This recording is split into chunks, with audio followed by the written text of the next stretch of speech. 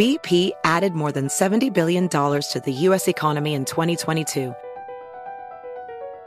Investments like acquiring America's largest biogas producer, Archaea Energy, and starting up new infrastructure in the Gulf of Mexico. It's and, not or. See what doing both means for energy nationwide at bp.com/investing in America. Residents at Brightview Senior Living Communities enjoy enhanced possibilities, independence, and choice. Brightview Dulles Corner in Herndon and Brightview, Great Falls, offer vibrant senior independent living, assisted living, and memory care services through various daily programs and cultural events. Chef-prepared meals, safety and security, transportation, resort-style amenities, and high-quality care. Everything you need is here. Discover more at brightviewseniorliving.com. Equal housing opportunity. Whether it's your first time betting or you've been gambling for years, have a plan and know the game. Be aware of the rules and odds before you gamble. Set a budget and never gamble with money you can't afford to lose. Take a break and consider teaming up with trusted friends to help you stick to your budget. Remember, if you or a loved one has a gambling problem, call 1-800-GAMBLER 24/7 or go to helpmygamblingproblem.org for free confidential services. This is Sharp Money with Patrick Maher and Amal Shaw on VSiN, the Sports Betting Network. Hour number 2 of VSiN Sharp Money underway live from Las Vegas in our South Point Sportsbook studio. Ben Wilson in for Patrick. Great to be along with Mike Somich, who joins us today. Amal Shaw, he'll be back tomorrow. I could not but crack up, Mike, as we bring in Scott Miller from the New York Times, talk some baseball. On the Angels postgame show right now, they're doing the record with and without, not Shohei Ohtani, but Zach and Neto. Angels are apparently 34-25 with 18-24 out this season, as if that is going to make the big difference down the stretch. Definitely the key right there. With that, let's welcome in Scott. We were just talking, Scott, about Shohei Ohtani after his one-hitter complete game that just wrapped up a few minutes ago, and the Angels going forward 6-1 to make the postseason, and they are apparently going all in. As it stands right now, what would you give owner Artie Moreno's odds at least landing Ohtani if we go to next year and him still being in an Angel uniform? You know, I think it's 50-50 right now. I think that could go either way. I am not surprised at all that the indications are they're going to keep him. I thought all along, all this heavy breathing speculation over the last 10 days has been way, way too over the top. Moreno indicated a while back, and the Angels have said all along, they're going to keep Ohtani at the trade deadline if they've got a chance to win, and they do. And this is a once-in-a-generation player, and if you trade him, you might as well just close up the franchise. I really think that. Now, in terms of the chances to re-sign him, your question, I say 50-50 because, I mean, Artie and the Angels are going to have the money. They'll have the money to play in the deep end of the pool, so you start there. Secondly, Ohtani knows and is comfortable with the Angels as a franchise, an organization, and a place to work. Thirdly, and this is where more of the 50-50 comes in, you know, he said all along he wants a chance to win. If they can, you know, get their guys back, and it's not just keeping Ohtani at the trade deadline, but, you know, they're going to get Mike Trout back from that broken hamate bone before too much longer. Everybody forgets about the catcher they lost in April, Logan O'Hoppe, the rookie that was just terrific both behind the plate and at the plate. They should have him back before long. So I think that they've got a chance to, you know, earn a wild card spot. And if they do that, and if they can win, I think that could sway Ohtani. And as I said, they'll have the money. But, you know, the Dodgers are going to come hard and fast, no question about that, as will other teams. So, you know, I think if the Angels, they're more optimistic. Right now, there's more positivity in terms of the postseason, I think, than there's been since Ohtani's been there. And from that perspective, that's going to give them a chance, at least, to keep him. Now, Scott, one of the teams they're going to have to pass to get that wild card is your hometown Yankees here. And Ben and Dustin were just pouring dirt on their season in the last segment here. And they're in an interesting spot. We've heard that they may be buyers, they may be sellers, they may just stand pat here at the deadline. They're supposed to get Aaron Judge back tomorrow. What do you think the Yankees do here toward the deadline? Is this a season they're going to try and go for it and get into that wild card? Yeah, I don't ever see the Yankees waving the white flag. That's just not in their DNA. They'll be a different team when Judge comes back. I mean, I know right now it's crazy to look at the standings for like the past month and see the Yankees in last place in the American League East. You never think of the Yankees as a last place team, but it's a really good division this year.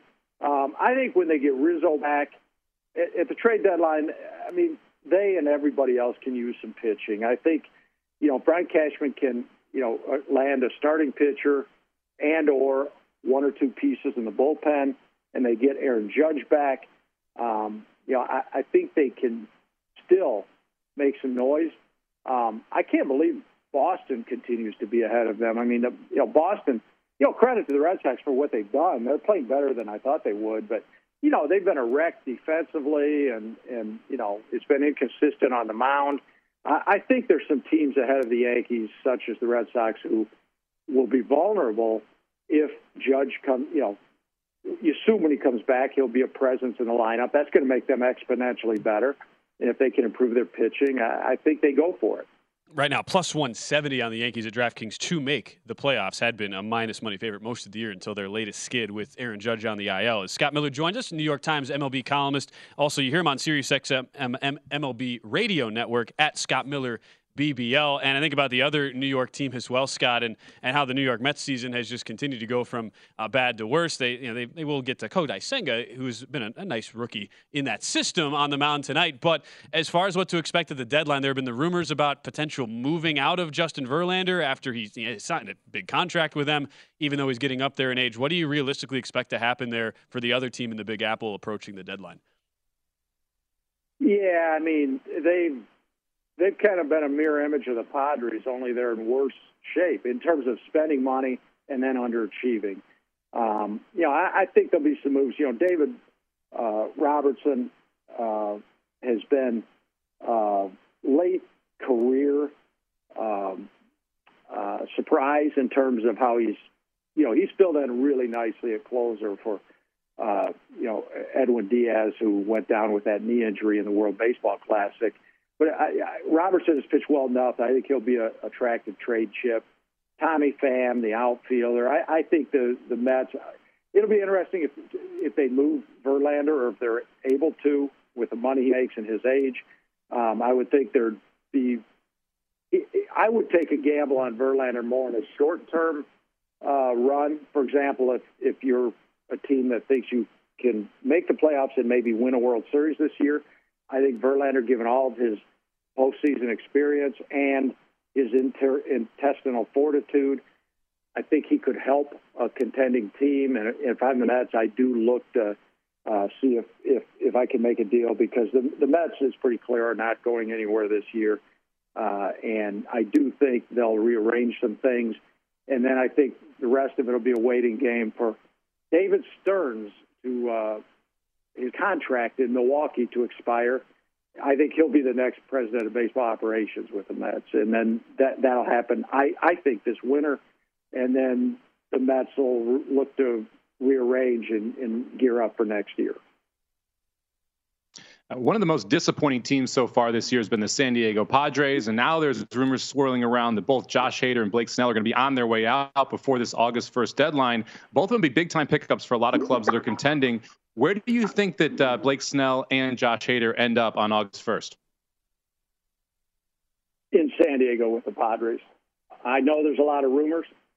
I don't see the owner, Peter Seidler, and the president of baseball operations, A.J. Preller. I don't see them waving a white flag. There's too much money they've spent on this team, and I know they've been disappointing, probably the most disappointing team in the game, arguably, and they need to start winning some games. Pittsburgh, they lost 2 or 3 to Pittsburgh at home this week. It's inexcusable. But that said, they're still within range in the wild card race. And here's the thing. Ownership is incredibly optimistic. Peter Seidler is one of the most optimistic people you'll meet. He's not going to admit he's out of it until they're 10 games back with 9 games to go. this is a team that city of San Diego is hugely invested in this team. And, good for the city. I mean, the Padres spent – it's like the opposite of the Oakland situation. The Padres spent money, probably more money than they should have on this team. And they got to obviously, they made a nice run last October, NLCS, where they lost to the Phillies. And then there's so much optimism coming into this year. And going back to the city of San Diego that's invested, they have sold Petco Park out 40 times this year. They're going to set a franchise record with 3 million plus attendance. They're too far down the road, both in terms of player payroll and promises made to the fans, that I just don't know that they're going to wave the white flag. Now, to your point, both Hader and Snell are free agents after this year. So if they do get traded, I think it won't be a sell situation so much as a rearranging situation to retool. But I think both are going to stay put. We're talking pre-MLB deadline with Scott Miller from the New York Times. Also, check out his book, really good read, came out a few years ago, 90% Mental. Speaking of mental, Scott, the NL Central, like nobody knows what to make of this division. And I mean, you talk about David Stearns. I'm from Milwaukee. The fact that they sold last year when they were leading the division, I'm still baffled by. What happens in that division leading up to the deadline?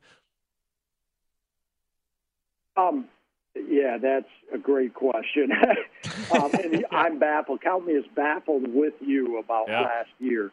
But, here we are. The Brewers lead the division by a game and a half. Cincinnati had a really nice run right before the All-Star game, and they're positioned to do some things. The team that I'm watching the most, I think Milwaukee and Cincinnati both look to add. They should look to add. That division is up for grabs. But obviously, especially in Cincinnati's case, with all those great young players they have, Ellie De La Cruz and Matt McClain and the Abbott kid pitching, they're not going to trade key prospects because they're too young and too ready to win to part with it. So I think they'll end up looking to trade marginal prospects to try to get better this year, but I don't expect a blockbuster. To me, the most interesting team in this division is going to be the Cubs at the trade deadline because they're 6 out. They're still a game under 500 at 50 and 51. And they're 6 out. They can make a run. It's not that far out of the question. And they're 4.5 out in the wild card. Not too bad. They've got 3 clubs they've got to climb over. So they're close enough, the Cubs, to make a run in the division and in the wild card. But the reason I say, to me, they're going to be the most interesting team, of course, is they've got Marcus Stroman. Sure, absolutely. And only team above plus run differential in the NL Central. It remains the Chicago Cubs. And sorry to cut you off, Scott. We're up against a break, but we really appreciate the insight here. Talking Major League Baseball trade deadline. Give him a follow at Scott Miller, BBL. We'll talk about the rest of the slate when we come back on Sharp Money.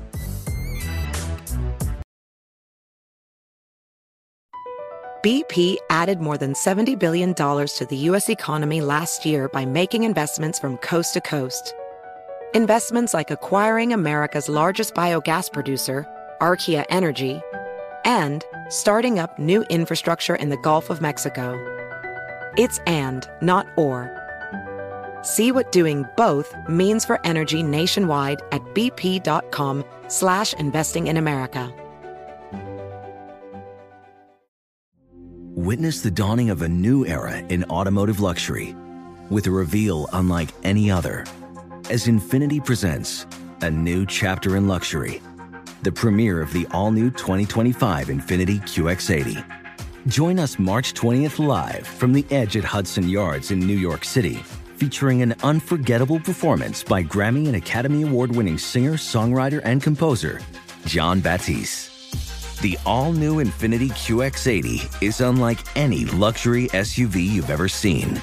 Smart enough to anticipate your needs, even before you do. Every line, curve, and detail was thoughtfully crafted, so everything for every passenger feels just right. Don't miss it.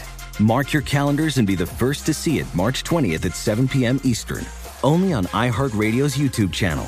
Save the date at new-QX80.com. 2025 QX80 coming this summer. AI might be the most important new computer technology ever. It's storming every industry, and literally billions of dollars are being invested. So, buckle up.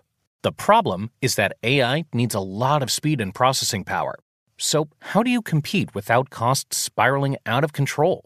It's time to upgrade to the next generation of the cloud, Oracle Cloud Infrastructure, or OCI. OCI is a single platform for your infrastructure, database, application development, and AI needs. OCI has 4 to 8 times the bandwidth of other clouds, offers one consistent price instead of variable regional pricing, and of course, nobody does data better than Oracle. So now you can train your AI models at twice the speed and less than half the cost of other clouds. If you want to do more and spend less, like Uber, 8x8, and Databricks Mosaic, take a free test drive of OCI at oracle.com/strategic. That's oracle.com/strategic. oracle.com/strategic. This is Sharp Money with Patrick Maher and Amal Shaw on VSiN, the Sports Betting Network. We all know about the speed of sound, but have you ever thought about the sounds of speeding? Drive too fast and you could hear the sound of your vehicle crashing because one way or another, speeding catches up with you. Paid for by NHTSA. Again, a big thanks to Scott Miller from the New York Times talking Major League Baseball with us here on Sharp Money. We were prepared to go into the rest of the Major League Baseball slate. It's an admittedly not big slate today, only 5 games, 2 of which in a doubleheader. Second game underway between the Angels and Tigers right now. But we have some breaking news we need to get to. This is quite alarming. Video just came out. We'll have it for you here in a few minutes here if you're watching us, VSiN.com, YouTube TV, because Joe Burrow in Cincinnati training camp today, the QB goes down with it looked like a non-contact injury, Mike. Could not put any weight on his right leg as during a play he just pulled up, carted off the field, and as we sit right now, 4:15 p.m. Eastern Time on July 27th, all odds for Super Bowl, AFC, AFC North, Bengals win totals have been pulled off the board at DraftKings. Yeah, if you could pick a player outside of Patrick Mahomes, it was the most important person to their entire season. It is Joe Burrow. I mean, this is their guy. They don't have an offensive line that's wildly protective of him, so he's got to be able to get it out quick. They've got the offensive weapons out there, but he is the man that makes this whole thing tick, that makes this whole thing work. And this was a lot of people's pick to get out of the AFC and head to the Super Bowl this year. This division was going to be wildly difficult. Without Burrow, this changes a lot of things here. It's a brutal loss for the Bengals. If it is a long-term loss, obviously we'll get more news in here as it progresses, but you never want to see a non-contact knee injury. That is the worst-case scenario when you're in NFL training camp. Yeah, absolutely. Well, not only that, I think a lot of the reason why people were really, really high on a Joe Burrow ascension, even to another level this year as a quarterback for Cincinnati, is the fact that this was supposed to be the first year with no interruptions. This was his first good-to-go from the start training camp. If you go back to his rookie season in 2020, coming out of COVID, had all sorts of limitations and limited reps as far as what he could do in training camp. Then had appendicitis going into last summer as well. Wasn't able to get the full work and missed a good amount of time early on in training camp. Each of those years, too, working with, in year one, a horrible offensive line among the league's worst. And then last year, a completely retooled offensive line that took about 6 weeks to get going. So if nothing else, Mike, we certainly hope that this is not serious. But even if it isn't, even if it only causes him to miss a little bit of time, it's still far from an ideal world where you figure this would be the first year for Joe Burrow as a quarterback to have zero limitations whatsoever leading up to the start of the year. Yeah, you hit the nail on the head there. I mean, this is brutal for them. They wanted to have him healthy throughout the entire preseason, be able to hit the ground running week one, especially in an AFC where if you don't get that 1 seed in the bye, if you don't win your division, it is a brutal road to get to the Super Bowl. If you're coming out of the wild card spot, you have to beat 2 of 3. That's going to be Jacksonville led by Trevor Lawrence. It's going to be the Bills led by Allen or the Jets led by Rodgers. You're going to have to beat Mahomes in Kansas City. All of those games are on the road if you don't win your division. And this is a tough division. Baltimore, I think, is going to be significantly better. Love the move on the offensive coordinator and how they retooled both their wide receivers, and that defense should be very good. And Cleveland, I think, is going to be significantly better here now that Deshaun Watson's had a normal offseason and able to hit the ground running with, again, another very, very good defense. So the Bengals cannot afford to lose him even for a couple games early if they want to be legitimate Super Bowl contenders late. And we're watching the video right now. So, again, this was from James Rapian who had the film of this. This, again, just happened from today's training camp. Burrow scrambling out of the pocket and, again, not even being contacted, just pulls up lame, trying to hop off the field, ultimately goes down to the ground and then has to get the cart. We'll see in the second video, carted off the field. And as you know, it's the thing you do not want to see whatsoever. Somebody with a non-contact injury, especially with somebody with a history, Joe Burrow who had to rehab from an ACL injury in the past. So that's what's going on right now. And in the betting markets, the one thing that is still up, I'm seeing right now, Mike, is the MVP market with Patrick Mahomes 7-1, Burrow still up there at plus 750, Josh Allen of Buffalo at 8-1. Not that as a bettor you'd ever really feel comfortable going out and making a speculative bet based on one video of a non-contact injury, but it is at least interesting that all these other markets, Super Bowl, AFC North, win totals have been taken down on Cincinnati, and yet the MVP, where Burrow has been getting a lot of play, is still up and available to bet on.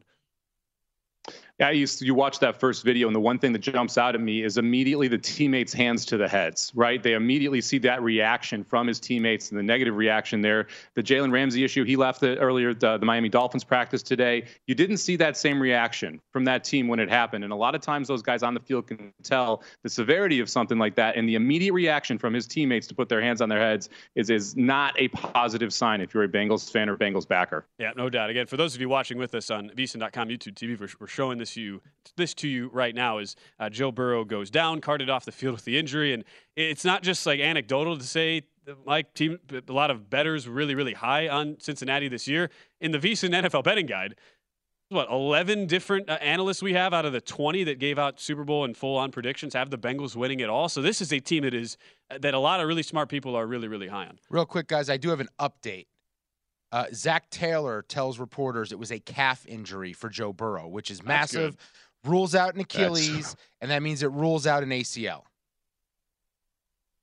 That's great news. Things. Great news if you're a Bengals fan. Yeah, so let me tell you, as someone who's pulled a calf, pulled a hammy before, it's not fun, but it's a lot better than what it could have been if that is the issue here. Yeah, no question. I woke up in the middle of the night last night with my calf cramping. Have you ever had that? But I woke up before it started, I knew it was going to happen, and then it happened. It was like my body knew it was, and so I know what Joey B's going through. Always good when we have Dustin comparing his own injuries to a star quarterback. You've never had a calf wake you up in the middle of the night? I have it happen all the time. It's always the left calf. It's never the right calf. I don't know why. Oh. I mean, Dustin missed 0 shows. Yeah. So Burrow should be good, right? Yeah. I'm watching a presser now. I'll try and get this sound for you guys here soon. But Zach Taylor's laughing and smiling, so that would seem to be good. Well, no, look, as long as, again, seeing non-contact injury to get the early report that this is just a calf injury for Burrow, not, as we mentioned, potential Achilles or ACL. Hugely positive news there for Cincinnati. So expect those betting markets. They're going to be put back up. I understand why sportsbooks immediately reacted and just pulled things because with a guy of his stature, Joe Burrow, you could certainly understand that. But you mentioned the other injury from today, Mike, and talking about what happened in Miami where Jalen Ramsey collides with Tyreek Hill, the new cornerback, against the star wide receiver. So that's not what you want either with a newly prized target coming into a revamped defense under a new defensive coordinator in Vic Fangio, apparent knee injury. We'll get the full update from head coach Mike McDaniel tomorrow morning at their media availability, but the early reports from some of at least the teammates who were asked was that he will be good to go and is okay. So sounds like down in South Florida they also avoided major disaster. That's huge for Miami, too. They are really going the Rams' direction here and just trying to load up and win a Super Bowl with Tua on a rookie contract, which, as a Dolphins fan, I'm excited about, although I'm not a full Tua believer here. We'll see what they're able to do, but adding Jalen Ramsey, adding Chubb last year, Phillips taking a step forward this year could make this defense very, very, very good. It's all going to be whether or not Tua can stay healthy and if he's going to be able to stay on the field for Miami. And if Mike McDaniel can take a step forward here as a second-year head coach as well. But Jalen Ramsey is a big part of this because Xavier Howard was not nearly as good last year as he had been in the past. It was important to move him from the 1 to the 2 and have Ramsey in that 1 quarterback slot. So good news out of Miami here as well that Jalen Ramsey seems to be okay and should be good to go. Yep, absolutely. The one thing I was also going to just add, I saw this pop up here. Right calf strain is what head coach Zach Taylor is telling reporters as he's in a press conference live for his quarterback Joe Burrow. Right calf injury, and I just bring that up because what happened at the start of camp for another team, Dallas, Donovan Wilson, right calf injury as well, and the report from Ian Rappaport of NFL Network, as well as Todd Archer of ESPN, that will be about a 4 to 6 week injury. So not to say it'll be exactly the same for Joe Burrow, but if it in fact is a right calf strain, which is usually of the more common of those types of injuries, you're looking at about potentially a month. And remember, Burrow missed almost a month with the appendectomy that he had a season ago. So I just found that interesting, Mike, that we did literally just see another player have the exact same injury at a different position, and they expect that timeline to be around a month. I can tell you, too, when you have those calf injuries, when you have the leg injuries that are muscle-related, too, they don't always feel phenomenal right away when you come back. So, again, another thing that heading into the season that doesn't give Joe Burrow that pristine preseason to really be able to get it going. And running is an important part of his game here. He's going to have to move again. You mentioned the retooled offensive line last year. It went okay. We'll see if that offensive line able to take a step forward here, protect him better, and keep him in the pocket better. Because if there are any type of those leg issues going into the season, specifically those first 4 weeks, you want to make sure you're taking care of them. I was just looking, too, at some of the the positional rankings that a lot of sites do, like a Pro Football Focus, like a Sharp Football. Consensus is about 15th-ish in the NFL for that Cincinnati offensive line in 2023. So it's a far cry from where it was when Joe Burrow was a rookie and took the most sacks of anybody in the NFL. But it's not like, despite all the money they spent on retooling, it's not like this is just a top 5 unit all of a sudden.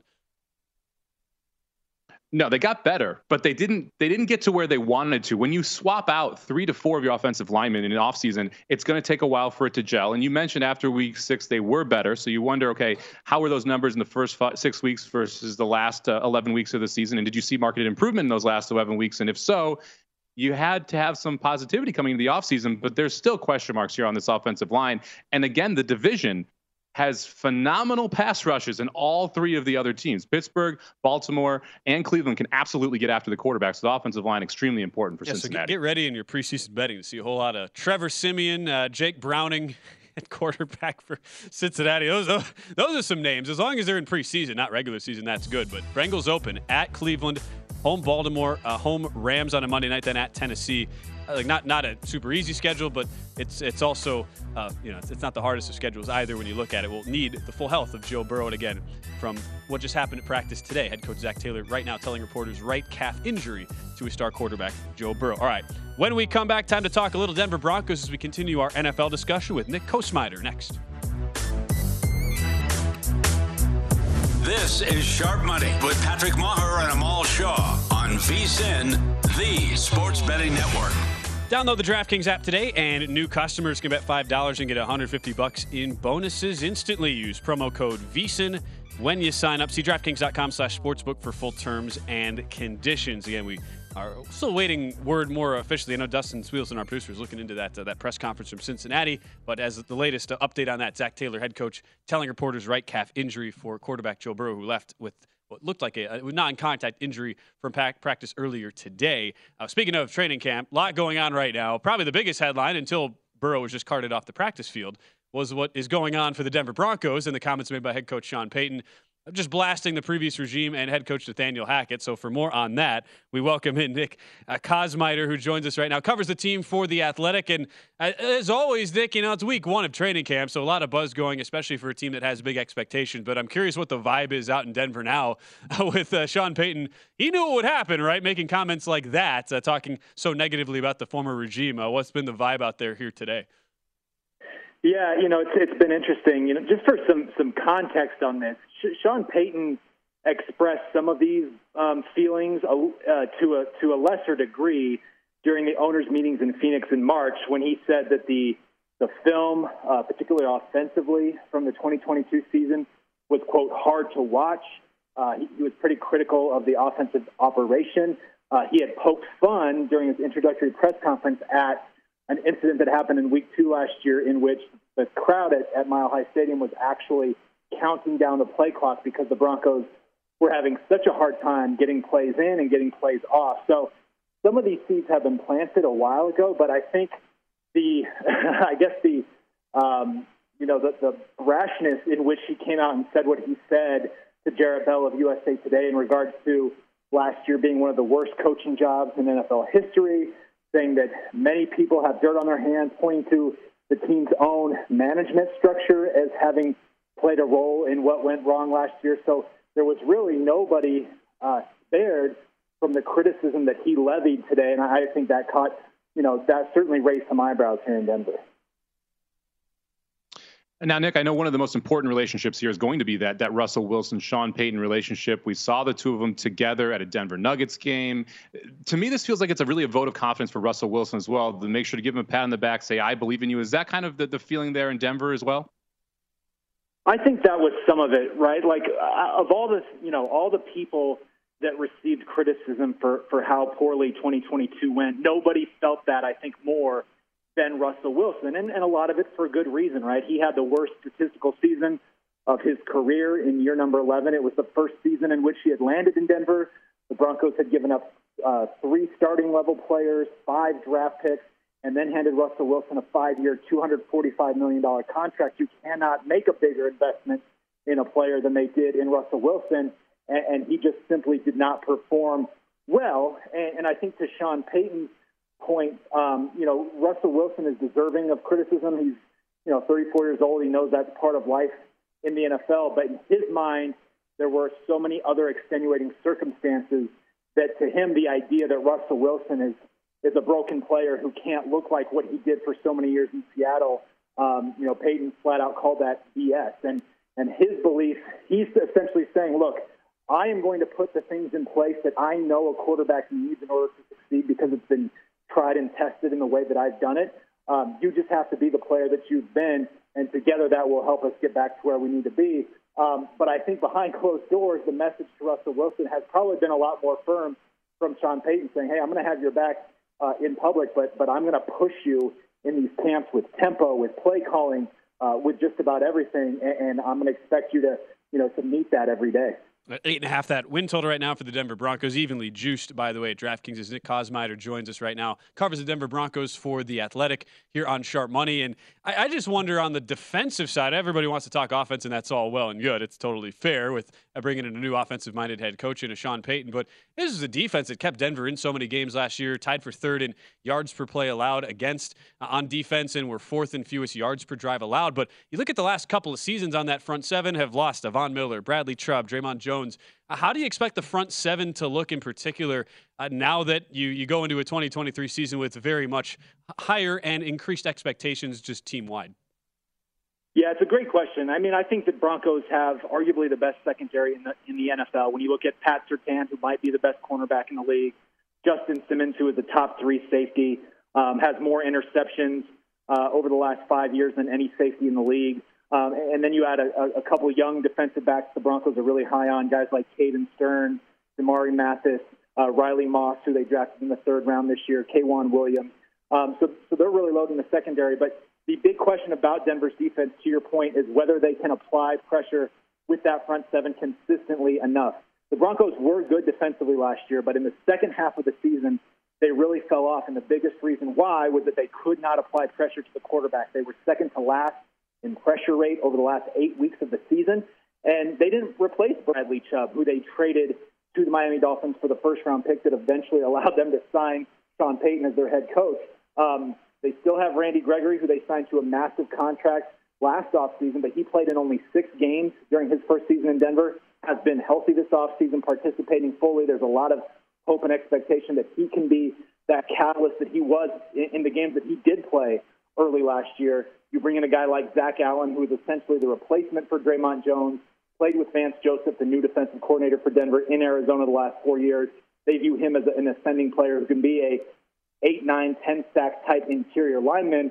And then you have young players like Baron Browning, Drew Sanders, who's going to start as inside linebacker, but will be blitzing the quarterback a lot, playing on the outside a little bit.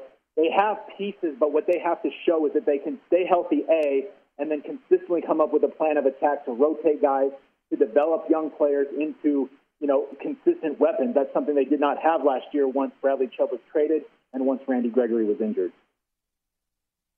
One Bronco I'm surprised we're not hearing more about is Javonte Williams, coming off an ACL injury in the 4th game of the season last year. As a rookie, ran for close to 1,000 yards and was also a threat catching the ball out of the backfield as well. What do you expect from Javonte Williams coming into this season? Is he going to be good to go here week 1? Yeah, we actually just spoke to Javonte Williams today, really for the first time as a media contingent since he was injured last October, and he is cleared for training camp. They open their first full practice tomorrow. They had a couple of ramp-up periods the last 2 days in which he was a full participant, playing with that big brace on his right leg, but has been cleared to practice. He will be limited on some days as they just continue to kind of load manage his injury, but I would expect to see him ready for week 1, and that's huge for the Broncos. When he got hurt last October, it was a ACL tear and LCL tear, damage to the posterior coronal ligament, which I now know more about than I ever thought I would. it was a slew of injuries that they thought would keep him out a full calendar year or more, and here he is inside of 10 months back on the field. It's been a pretty remarkable recovery, and I think he's one of the more just pure talented running backs that Sean Payton has worked with in some time. I think they're going to be able to use him a lot of ways. You alluded to it. I think he's going to be a big threat in the passing game. That's a way that the Saints like to use their running backs when Sean Payton was the head coach. They also have Samaje Perine, who they're really high on. They signed him in free agency. I expect to see him have a career high in carries, go over the 100 carry mark here in 2023. So they're excited about what they have going in the backfield. The Broncos were, kind of linked to Dalvin Cook there for a while. But I think they're pretty happy with the group that they have right now. I give him a follow again at Nick Kosmider if you don't do so already. Does a great job covering the Broncos for The Athletic. Before we let you go, Nick, as far as any other training camp battles or just players to watch you're really interested in, and you mentioned a Javonte Williams coming back from injury, who are a couple guys who could make legitimate differences to a Broncos win total that's at 8.5, depending on how this training camp session goes. Yeah, well, one guy that I would really keep an eye on if you're sort of a fantasy football player, or to your point, just kind of watching that Broncos line is a young tight end named Greg Dulcich. He was a third-round pick of the Broncos last year, but hurt his hamstring early in rookie minicamp, didn't really participate in training camp, and wasn't able to play until week 6 last year. He only ended up playing in 10 games and yet finished second among all rookie tight ends in receiving yards. He had a couple of huge games for the Broncos in the middle of the season when they were sort of flirting with being a competent offense, when they were looking probably as good as they did at any point. He's a real weapon in the middle of the seam. I think Sean Payton, kind of sees some flashes perhaps of a young Jimmy Graham in terms of how versatile Dulcich is and being able to line up in different spots. Great speed, big physical guy. I would expect big things from him this year. And then, of course, Jerry Jeudy. That's the big question. Over the last 6 weeks of last season, he finally looks like that number one type receiver that they drafted in 2020. Was as good as anybody the last 6 weeks of the year. He is kind of their unquestioned number one wide receiver right now. And I think if he can capitalize on how he ended last season and he continue to build that chemistry with Russell Wilson and inside of this scheme in which Sean Payton really knows how to get guys in space, I think he could be in for a really big season as well. And he is Nick Kosmider joining us right now on Sharp Money, talking all things Denver Broncos, covering the team for The Athletic. Nick, thank you so much for the time. Really appreciate it. Enjoy the ongoing coverage of Bronco training camp. Yeah, thanks for having me. When we return, trying to figure out, Mike, if there's been – so DraftKings just reposted a Cincinnati Bengal win total. In our VSiN NFL betting guide, we had the Bengals at 11.5. I think that's where they were basically everywhere. It's not 11.5 anymore. We'll explain why when we come back with some sound from the head coach, Zach Taylor. That's next.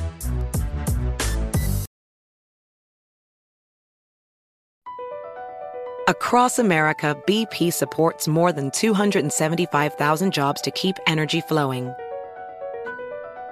Jobs like updating turbines at one of our Indiana wind farms and producing more oil and gas with fewer operational emissions in the Gulf of Mexico. It's and, not or. See what doing both means for energy nationwide at bp.com/investing in America. Witness the dawning of a new era in automotive luxury with a reveal unlike any other as Infiniti presents a new chapter in luxury, the premiere of the all-new 2025 Infiniti QX80.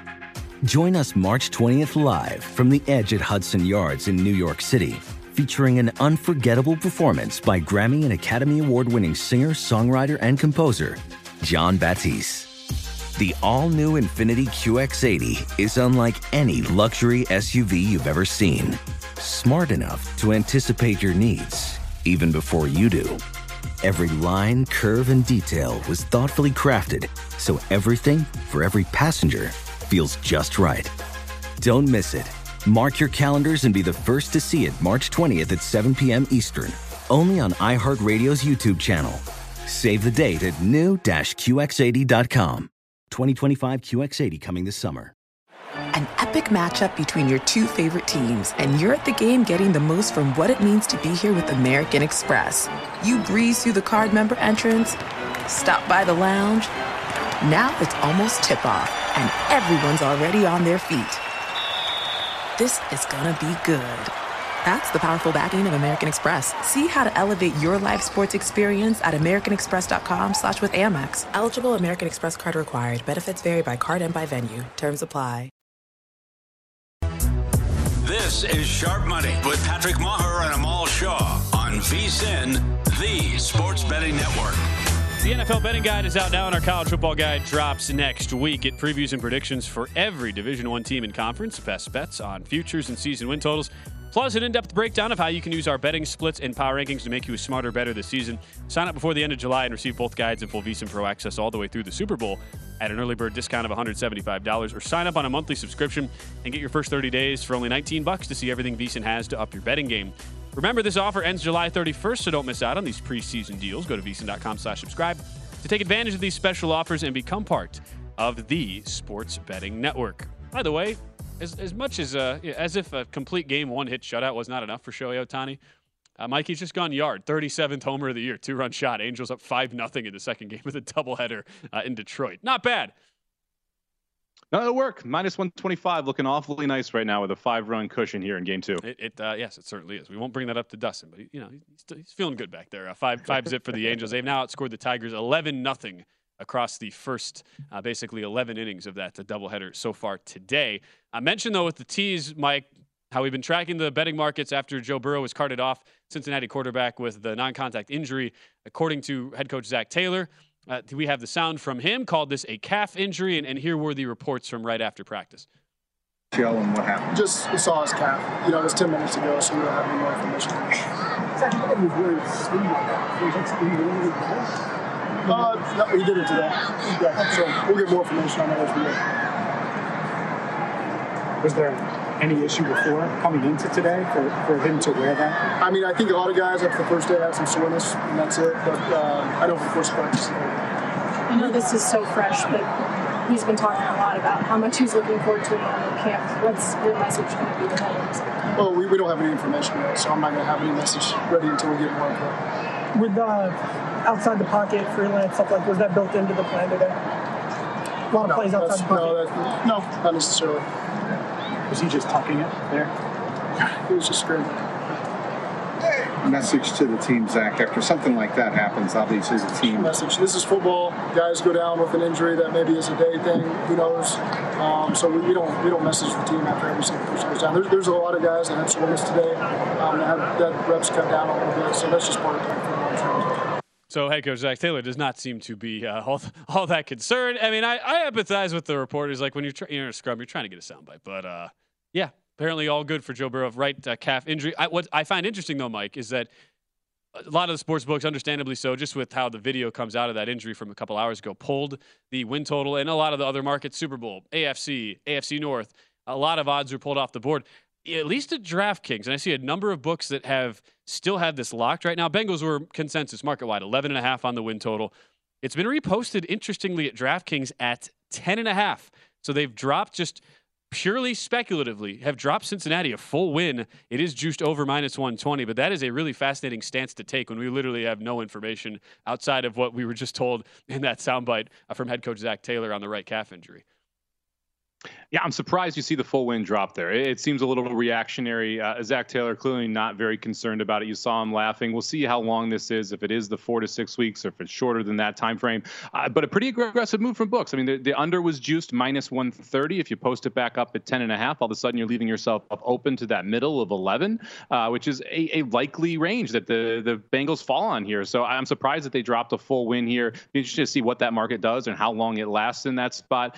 To me, look, I'm not interested in getting involved in any type of Bengals market until I know more about what is going on here with this injury, because Joe Burrow is the key, right? That under could be 7.5 without Burrow. If you really want to get crazy with it, if he's out for the season, obviously it doesn't look like it's that. But with this little information, to me, it's tough to bet this thing right now. Yep, completely agreed. It's it's like on the one hand, you really want to do that if you're a book exposing yourself to a middle when 11-6 is a very realistic outcome for Cincinnati in 2023, given how tough the schedule is, the strength of the division. At the same time, if you're a bettor, you really want to tie up your money when there's so much uncertainties. Like, is it really worth that unless you just feel so strongly about the position you already have? Like, say you took a huge position on, let's say under 11.5 for whatever reason. Now you're just, you're trying to come back the other way. I don't really see in what world you would want to do that. Yeah, if you have the under 11.5, you have a massive position. This is good news, like, right? Like, why are you then trying to buy back over at 10.5? Sure. Doesn't make a ton of sense there. So I don't see a lot of people at big time positions at under 11.5 trying to do something here. I think because it was juiced under 11.5, that's the reason you drop down here. But I'm pretty surprised they put it back up at 10.5. I would have expected they just leave it off the board for a day, leave it at 11.5, get more information, and then come back with a number. It's not like you're costing yourself a ton of money not having a Bengals season total for a day or two as you find out more information about this. Yeah, that's I think the bigger interesting part to me, because a lot of times sports books, they operate in lockstep on this, and I'm just on my phone right now just trying to shop and compare books. We're looking at some of the the East Coast, the rest of country, East Coast books, so to speak. A number of them do not have this. It's all locked right now, and then comparing that to how Vegas does it, just for comparison's sake. Looking at it at the moment, I see Bengals have been taken off the board pretty much everywhere I'm looking as well. So that's also part of it, and it's like, as much as books want to say, betting is a 365-day a year thing. Is it? Yeah, like you say, Mike, is it really a bad thing to take a one team off for 12 hours on July 27th when you have a quarterback that means so much that goes down with a knee injury? I think it's a totally valid point to make. One note, guys, that I think we just need to reemphasize is he was wearing a sleeve on his calf before he got hurt. Zach Taylor said it was just soreness from the day before from camp starting yesterday. But, that's concerning when you have a sleeve on it. And then we saw the video of how it went down. There was no let me shake this off and see if I can do something. Right. He immediately couldn't put weight on it. And then the kicker is he's carted off the field and couldn't walk off the field. I think I'm a little bit more concerned now than I was 30 minutes ago when I thought things might just be, a minor injury. Interesting. That's why I'm surprised this thing's back up, right? I mean, if you saw that sleeve, you're not really sure what the overall result of this is, how long he's going to miss, if it's going to be any regular season games, if it's just preseason. I mean, Ben, you brought up a great point about last year, the appendix, and how that caused a slow start here for the Bengals. This is another thing that could cause a slow start there. I guess that's why you're just down a game if you're the books, but I'm surprised you're not waiting for more information because he is so important to this team. He is going to change that number drastically, right? If he's missing 6 weeks, it's more than one game that you're probably going to adjust that number down if those are regular season games. We'll see what happens here over the next 24 hours. To me, this is something where you wait, you find out the information, and then you make a decision on how you want to, use your money to try and take advantage of that information. Yeah. The only other ripple effect I've noticed, guys, if you guys have jumped in and seen anything else, let me know. The one thing I did see, because MVP has stayed up this whole time, and I've noticed the number get cut a little bit on Justin Herbert. It's again, I found myself laughing because it's like we just see a quarterback go down. Coach says it's no big deal, and yet the market goes crazy, and that's what we do here to try to break all that down. But Herbert now, DraftKings 11-1. I see another shop that's got him at 9-1. Has at least taken some action. I wonder if that is a direct move by books correlatively, or if there have been some bettors who've come in and right away without knowing anything have gone, you know what, I liked Herbert anyway. Let me just bet him now that there's some doubt about one of the quarterbacks he's going up against in that conference. Yeah, I would have expected Kansas City money, if anything, to be what you caught here. Either number one overall seed in the AFC, to win the AFC, those type of numbers. Because really, Cincinnati, I think most people would agree, is the main threat to Kansas City this year. So if you were going to see an immediate market move off this information, to me, it's either a Kansas City market or it's divisional bets coming in on, either Cleveland or Baltimore, although those got taken down immediately, so it would have been hard to play back at those. So surprised that that's where the money's coming in. My guess is that there is not a lot of money coming in on this specific move just because of the lack of information right now on Joe Burrow. Makes a lot of sense. As far as the rest of the division, Mike, this is one day you and I are able to host together here. What's the team that you're eyeing as far as the AFC North as a whole? To me, the two teams, Pittsburgh, I think, is going to be down this year. I think this is the first year that they don't have a winning record. So you're looking at, I think Cincy's going to be good, but I'm not going to take them as a short price to win the division. I think Cleveland and Baltimore are the two most interesting teams. I'm willing to be a little more speculative on Cleveland. I think that defensive line is going to be phenomenal. We saw double teams across that defensive line. You're not going to see those against Garrett this year. He's going to be able to get loose. And I just don't think Deshaun Watson's as bad as what we saw in those last 6 weeks last year. If he goes back to being a top 5, top 6 NFL quarterback, which he was widely thought of when he was on Houston, with better weapons and a better offensive line and a significantly better defense, the upside for Cleveland is there to me. So I would rather take a little bit more of a shot. You're getting plus 425 right now for them to win the division. To me, that's the target that I would go for here, because I just like the upside in Cleveland versus what we've seen from Cincinnati and from Baltimore. And 9.5 that win total for Cleveland. Now that it's moved under 20-1, hard for me to really have a lot of conviction. But the Nick Chubb numbers when they first came out on the Offensive Player of the Year, especially with him now being the lead, the true lead guy, was either first or second, depending on which publication you look at, as far as rush yards over expectation last year. Has the elite offensive line, like you mentioned, Mike. I feel like Chubb, regardless of team success, in for a huge year in 2023. Yeah, I think this offense is going to be very good. We'll see what level they can reach, but this offense has the possibility to be great. And you mentioned Chubb. Without Hunt there, too, he is going to get all the carries. Sure. Which should help him out. By the way, that number was 23-1. See it been bet down to 17-1. He is now one of the shorter shots, third on the odds board right now, Nick Chubb. Also the short shot to lead the league in rushing yards among running backs, plus 450 as of right now. That's another hour in the books here on VSiN Sharp Money. We visit with the Sports Betting Hall of Famer Vinny Magliulo in studio right after this. Infiniti presents a new chapter in luxury, the premiere of the all-new 2025 Infiniti QX80, live March 20th from the Edge at Hudson Yards in New York City, featuring a performance by John Batiste. The all-new 2025 Infiniti QX80 is an SUV designed to help every passenger feel just right. Be the first to see it March 20th at 7 p.m. Eastern, only on iHeartRadio's YouTube channel. Save the date at new-QX80.com. Don't miss it. 2025 QX80 coming this summer. Residents at Brightview Senior Living Communities enjoy enhanced possibilities, independence, and choice.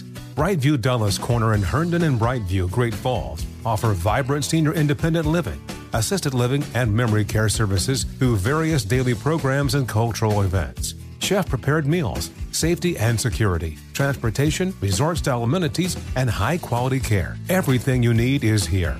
Discover more at brightviewseniorliving.com. Equal housing opportunity.